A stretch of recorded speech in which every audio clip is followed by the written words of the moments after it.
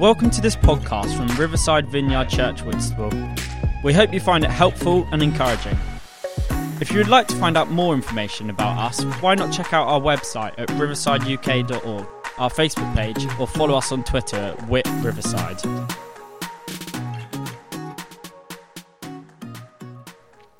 Right then, I'm going to hand over to Simon. Thank you.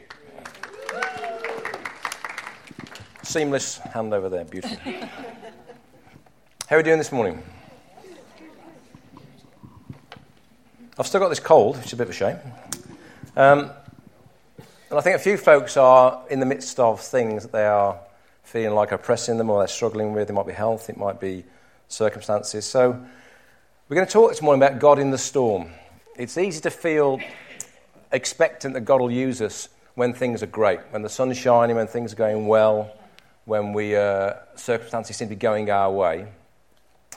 But then when things turn, and when things aren't so good, and maybe the sun isn't shining so well and situations hem us in, then it can be hard to see God in the midst of those circumstances. It can be hard to have any expectation that God is there or that God wants to use us in the midst of those situations. We have this incredible book in our Bibles, the book of Job, but then he has these incredibly difficult circumstances to endure.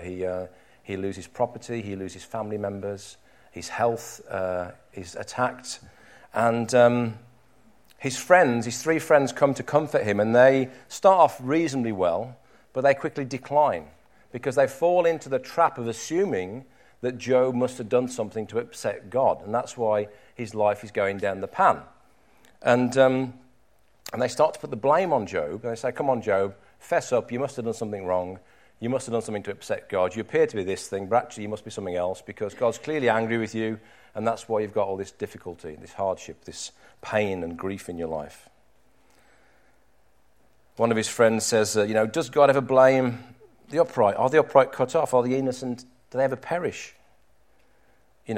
Basically, God won't reject you if you basically fess up and just say, you're an evildoer.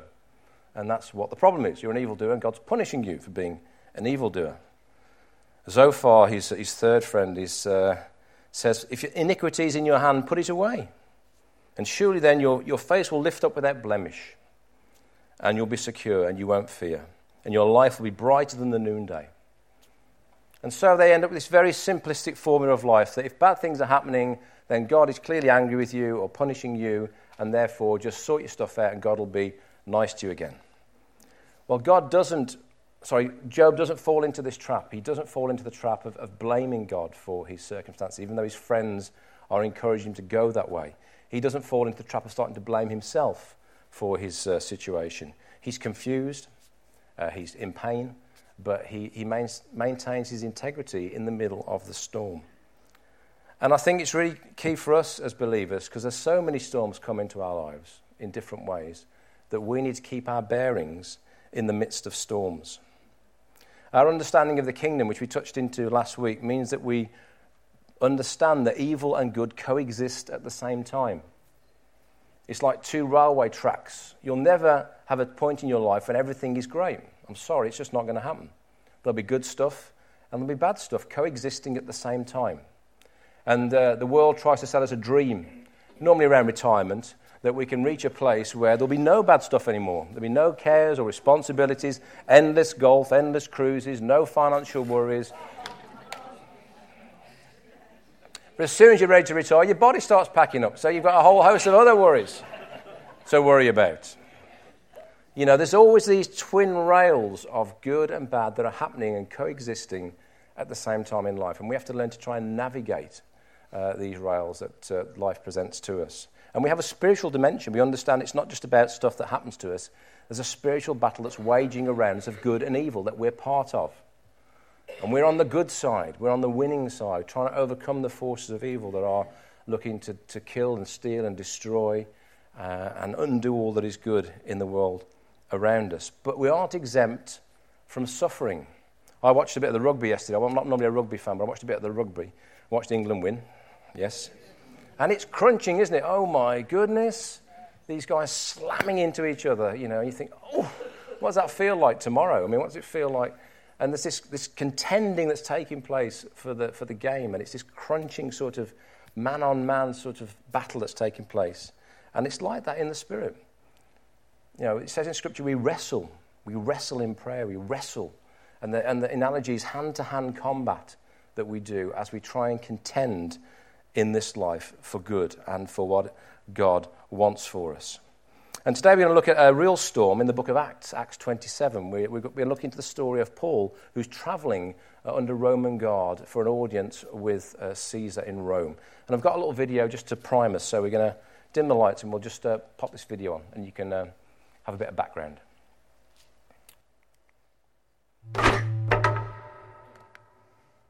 We've been exploring the book of Acts, which was written by a man named Luke as a continuation of the Gospel of Luke.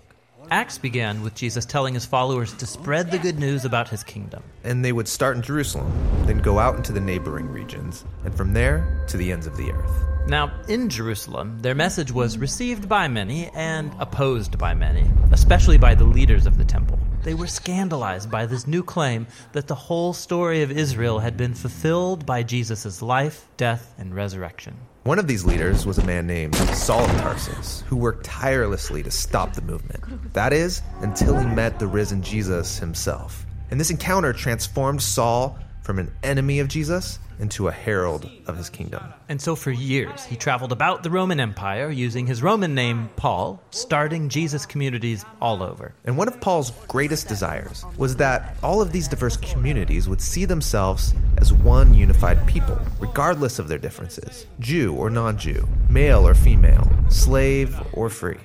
Jesus was creating one unified family of equals living together under his rule. And this brings us to the final section of Acts. Back in Jerusalem, where the movement began, the Jewish followers of Jesus were suffering from a drought and food shortage. And Paul was so passionate about the church's unity that he began a major fundraising project among the diverse churches he had started. They would pool their money together so he and a group of representatives could take it as a relief gift to Jerusalem. But it's not safe for Paul in Jerusalem. The Jewish leaders there dislike him so much they want him dead. And Paul knew he was walking into a trap. His friends all begged him not to go, but no one could stop him. And why would Paul risk his life to bring this gift? Couldn't he have sent someone else? Well, for Paul, this was personal. Jerusalem was where he used to participate in the murder of Jesus' followers, and now he gets to serve them. It's also where Jesus himself was executed, and so for Paul, it would be an honor to suffer there alongside his king. Paul goes to Jerusalem, and as expected, he's found by his enemies. A mob forms, and they try to kill him. But Roman soldiers save his life by taking him into custody. The Jewish leaders are accusing Paul of starting a revolt against Rome, but they can't prove it. And the Romans don't know what to do with him. Yeah, they can see Paul's not a criminal, but his claim that a crucified Jewish man is the risen king of the world, it keeps getting him into trouble. And so Paul gets transferred from one court to another, until he demands that his case be tried before the court of Caesar in Rome. And so they happily ship him off. Now, throughout this section of Acts, Luke, the writer of the story, has portrayed Paul's trials and imprisonments so that they resemble his previous stories of Jesus' trials and imprisonment. Luke's making an important point. When the people of Jesus follow the way of Jesus, their stories will begin to look like his story, which is beautiful, but it also comes with a cost. On the way to Rome, the boat carrying Paul is hit by a violent storm, and everyone freaks out. Except for Paul. He's below deck hosting a meal, just like Jesus did the night before his trial. Paul blesses and then breaks the bread, promising that God is with them through this storm. And the next day, the ship hits and then breaks apart on the rocks, but everyone's washed safely ashore. Okay, so a bit of background there for you. Paul is in this boat in a storm. He's being conveyed to Rome. He's under Roman guard. There's a centurion with him called Julius who's looking after him. And there's about 300 people on this boat. And they set out around the Mediterranean coast, working their way to Rome, where Paul's appealed to be tried by Caesar. And this isn't a Mediterranean cruise, okay? It's bleak, okay? There's a prison ship. There's a Roman guard on there. There's prisoners. It's difficult sailing conditions. It's around this time of year when sailing wasn't recommended in that part of the world. And so they were wet, they were cold, they were hungry. probably seasick and just really having a bit of a bleak time. And in these conditions, Paul gives us a beautiful insight into keeping our eyes on God in the midst of difficult circumstances. So if you've got your Bibles, you can turn to Acts 27. We'll be looking at this as well on the screens. So I'm going to pick it up in verse 9. So there we go. Much time had been lost and the sailing had become dangerous because by now it was after the Day of Atonement. So it was about mid-October time. And Paul warned them, "Men, I can see that our voyage is going to be disastrous and bring great loss to ship and cargo and to our own lives." And so Paul is trying, right after the big journey across to Rome, and Paul says this is the wrong time of the year to do it. This is a time when it's going to be difficult. And Paul's not doing this on the basis of any kind of supernatural gifting. He's just using common sense. Common sense. And because, after all, it says he'd been shipwrecked and cast adrift 3 times. He's got an experience of being on the sea in difficult situations. And so the first thing I want to talk about today is words of wisdom. And wisdom, simple, common sense into a situation. Sometimes when you're in a storm and a difficult circumstance, all you really need initially is good common sense. You need a friend, or maybe you are that friend, to say to you, 2 + 2 does equal 4, and if you keep doing that, this will happen. Or if you keep thinking that, this will happen, or you'll go this way. And sometimes God will use us just basically to bring common sense, words of wisdom into a situation. And it can be as simple as, well, have you thought about this? Or maybe when you do that, maybe you need to approach it differently. Or maybe there's a different way of thinking about that. It says in Colossians 1 that we're to teach and admonish each other with all wisdom. And so we speak from our experience, our life experience, and our experience in God. And that's what Paul tried to do in this situation. He said, guys, this is a bad time to travel. You know, you're risking the ship, you're risking life and limb if you set out on this voyage at this time of year. Have you thought about that? And when you're facing a storm, it's sometimes really nice for someone to come alongside you in love and say, here's some common sense, here's some wisdom. Because sometimes in storms we just lose our bearings. We lose our bearings and we start doing all sorts of things that are contrary to the direction we want to go or the goal that we've got before us. And life coaches make a fortune telling people simple stuff because we lose our bearings when things get difficult. And so you could be someone who brings wisdom to somebody else in a storm, or you could be someone that receives wisdom from somebody else in a storm. So I encourage you, don't be frightened about speaking common sense to your brothers and sisters in Christ, because it might be common sense to you at that moment, but they might have lost sight of that. Have you thought about this? Have you thought about that? Always in love and grace you bring in those words. In this story, Paul loses the argument. They sail on regardless. So Paul's brought common sense, but it hasn't had effect. They press on. And initially, things go fairly well in the story. They make good progress. They get about 40 miles towards a harbour called Phoenix in Crete. But then things start to go really downhill for them. They encounter a hurricane in the middle of the Mediterranean. And you can read all through there in the story in Acts 27. They use a sea anchor to try and slow the boat down. They have to lash the boat together with ropes to hold the planks together. And they really are in trouble. They really are in trouble as these gale force winds smash against the boat. Just imagine being in that boat. Some of you would hate it, wouldn't you? Just think about the boat coming apart at the seams in a storm, you know, in the middle of the sea. I mean, that's where they were. And they were absolutely desperate. And then they faced the challenge of the ship being driven on to ground and broken up on these treacherous sandbars that are mentioned in the scriptures. And it says, after a while, down there in verse 20, they got to a point where they couldn't navigate anymore. They'd done everything they could do. They'd had no options left.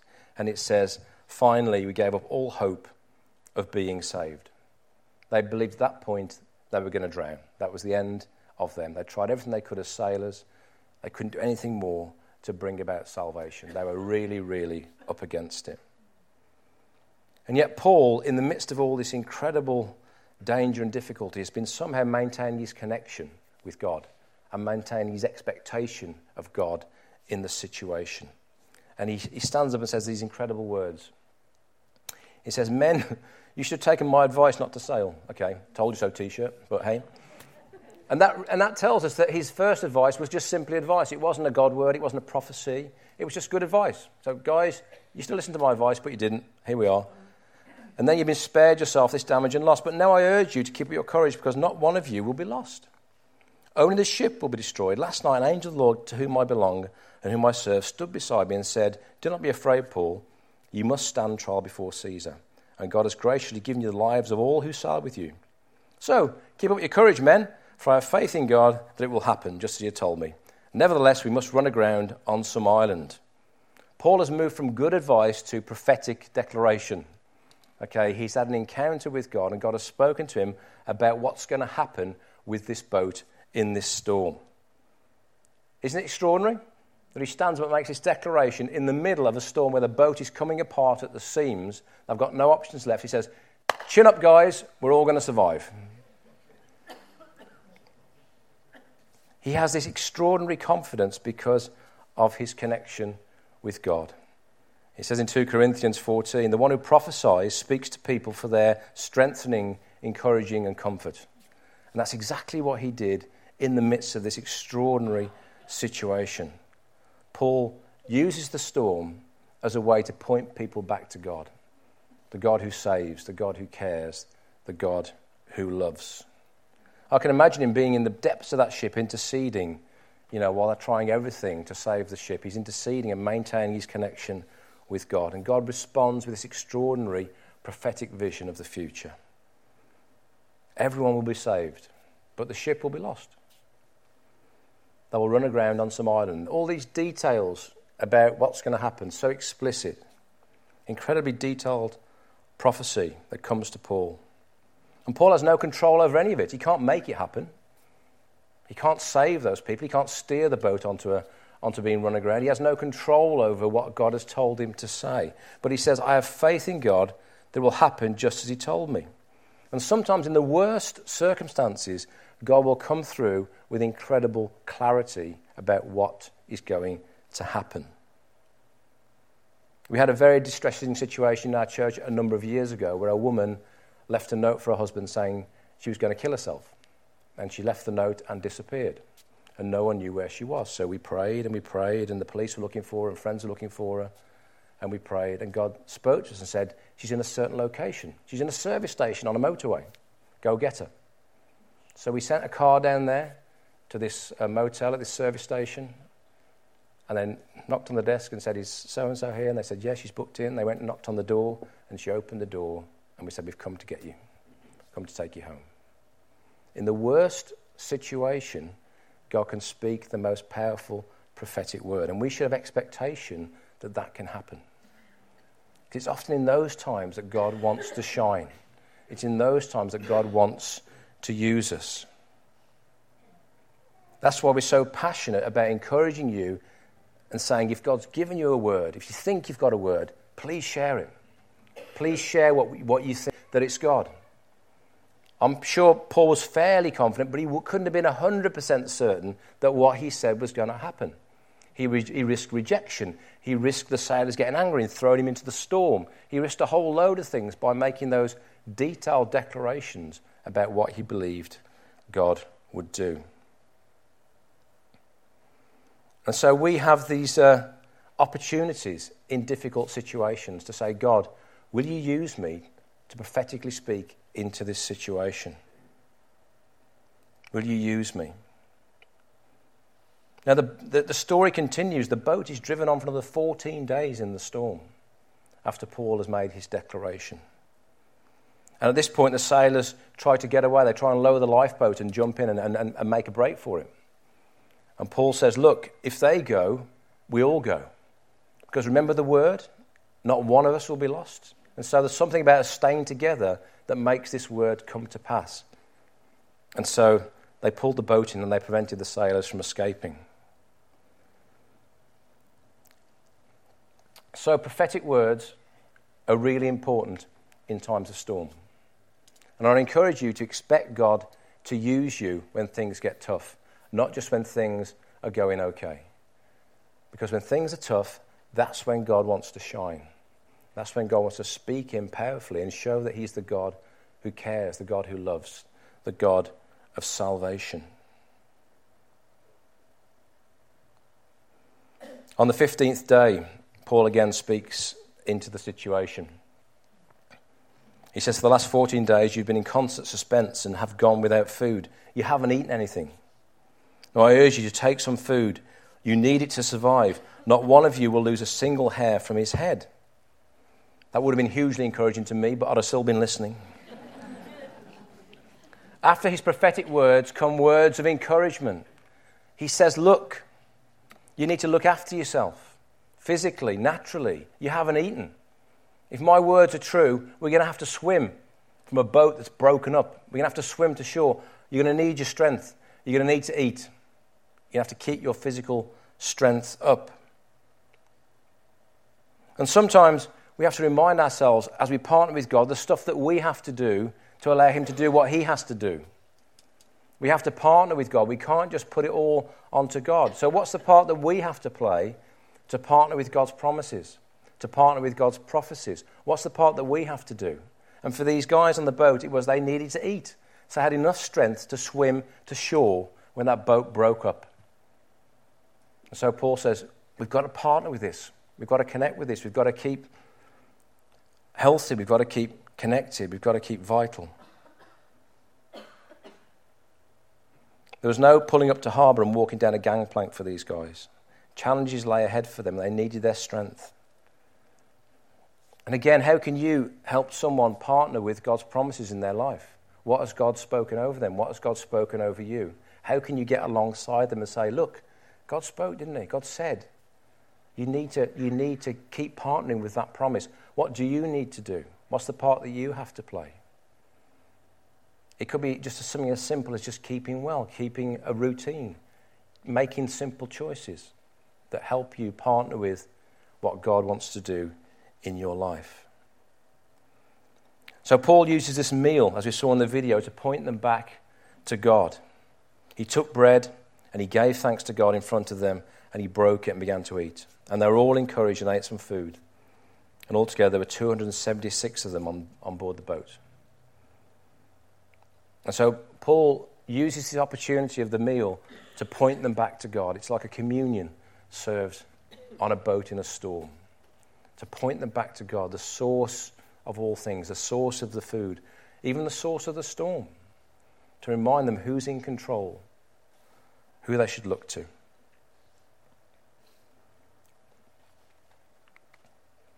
Words of thankfulness are really important when we're in stormy situations, because the first thing that often goes in our lives is giving thanks.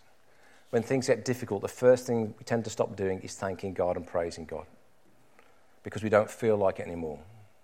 Our emotions have kind of left, and we don't feel like we want to thank God. We don't feel like we want to thank other people. We don't feel like we want to lift our heads, because it's easier to go into the pain, go into the storm. And so when Paul takes that bread and he breaks it and effectively serves communion to 276 people on board a boat in a storm, he's reminding them this is an act of faith. Where is our faith? Who is our faith located in today? Who has spoken into our lives? Who do we trust? He gives thanks to God in front of all of them and points them back to God. He says in 1 Thessalonians 5:18, give thanks in all circumstances, for this is God's will for you in Christ Jesus. It doesn't say give thanks in good circumstances. It says give thanks in all circumstances. And so we're called, however stormy our lives are, to still give our thanks, to bring our thanks as an offering. And sometimes it's a discipline to say thank you when we don't feel like it. But it's an offering that we make. It's a sacrifice that we make. Thankfulness in your scriptures is a kind of a kingdom multiplier. It's like a big time sign. When Jesus fed the 4,000 and the 5,000, the first thing he did was take the small, tiny picnic that he had and gave thanks. And it was multiplied to feed those huge crowds. And when we give thankfulness in whatever situations we face, it's like a kingdom multiplier. It will multiply the sense of God in your own life and the activity of God around you. if we can maintain an attitude of thankfulness. Even giving thanks for our enemies, the people we don't like, the people who hurt us, the people who are difficult to us. Giving thanks for them and praying for them. Thankfulness kind of parts the clouds and lets us get a bearing again on who God is and who we are. It kind of gives us a perspective back. Well, we're coming to the end of our maritime adventure in this story, and sensing they're nearing land in the story, they try and lighten the load and they throw everything off they can. And it's this point that Paul's prophecy begins to unfold, because the ship is beached on a sandbar and begins to get caught, and the back end of the boat is being smashed to pieces, and the front end of the boat is trapped in the sand. And the soldiers decide that if they'll be held responsible if any of the prisoners escape, so their first thing is, let's kill the prisoners. Let's kill the prisoners, and we can get off the boat. And so right at the very end, I've been saved from the storm. It seems like they're actually going to be put to death at the hands of the Romans. But Julius, the centurion who's in charge, wants to save Paul's life. It says this: the soldiers planned to kill the prisoners to prevent any of them from swimming and escaping, but the centurion wanted to spare Paul's life and kept them from carrying out their plan.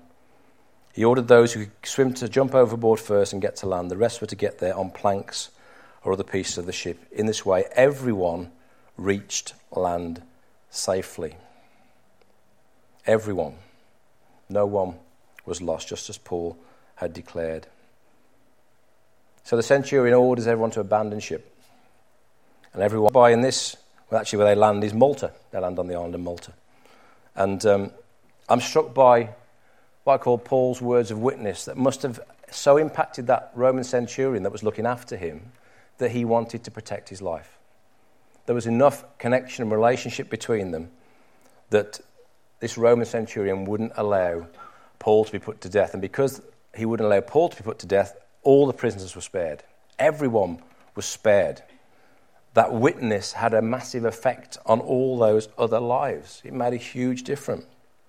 Paul's character, and he was like a conduit for God's presence, as we talked about last week. God's kingdom was flowing through him and touching the lives of the people around him, so much so that not one life was lost of that ship. All 276 people were saved. Isn't that extraordinary? Think about if your life saved 276 people. Think about the kingdom effect of your life in a situation to bring salvation physically, spiritually, to a group of people.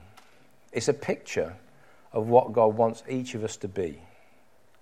You know, this is a real storm and a real boat and real people, but it's also a metaphor for the salvation that each one of us can bring if we have an expectation that God can use us, even in the worst circumstances.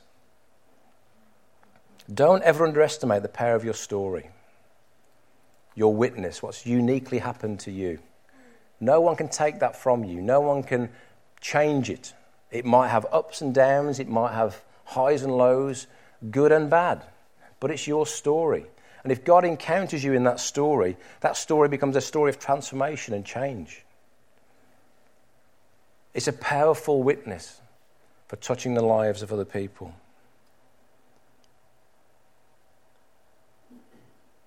It says in the book of Revelation that evil is overcome by the words of your testimony.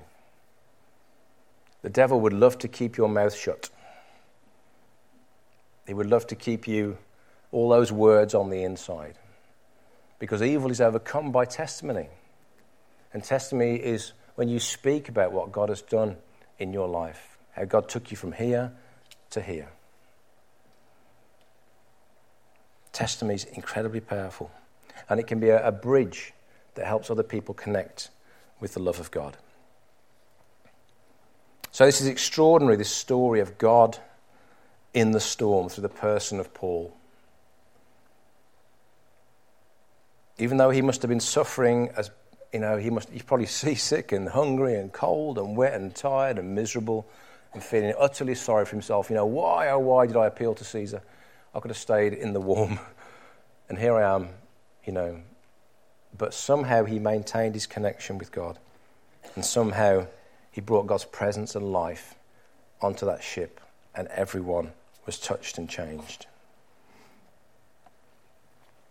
You're called to bring words of life into storms of life. You're called to bring words of life into the storms of life. That's what part of your calling is. We all love to avoid trouble, but actually God wants to place us in situations where there's trouble or difficulty, because you're there to bring life into the middle of that storm. Now, the people begged Paul not to go. Don't go, Paul, because trouble lies that way. Stay here with us. They wept on the beach, the believers, because he left them. He says, I'm compelled to go to Jerusalem, then on to Rome. I'm compelled by the Spirit to go into the storm. Our bodies, our flesh, the part of us that doesn't want any trouble, doesn't want to go into the storm. It wants to stay comfortable and safe. But actually, sometimes God pushes us into the storm, because in the storm, we bring those words of life for people. We bring those words of life. We're those kingdom agents.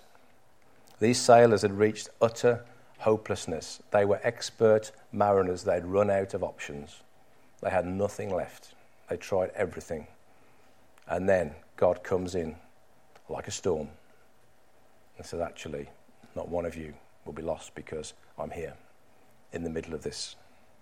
You made a dumb decision, but I'm still here. I can be here in the dumbest of decisions. I can take that situation and I can turn it around. And I'd encourage all of us to try and live with the expectation of God in difficulty, God in pain, and God in hardship. C.S. Lewis once said, God whispers in our pleasures, but he shouts in our pain. And what he meant by that was sometimes, it's easy to lose sight of God in the nice stuff. Jesus said to the rich man, didn't he? Give it all away, because it's a hindrance to you. It's harder for a rich man, to enter the kingdom of heaven than for a camel to pass through the eye of a needle, because all this stuff's obscuring your connection with God.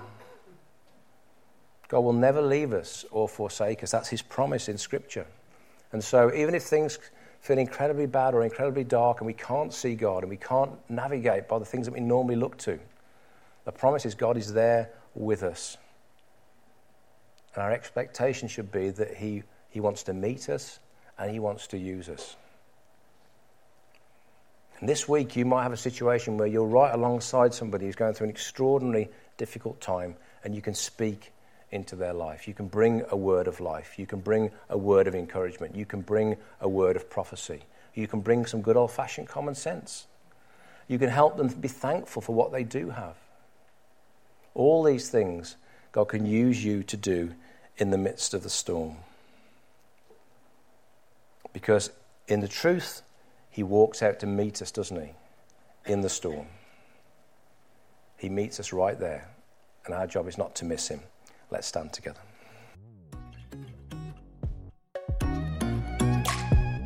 Thank you for listening. If you'd like to contact us about this talk, To hear more or to find out about Riverside Church Whitstable, then visit our website at riversideuk.org. also you can contact us through our Facebook page or tweet us at Whit Riverside.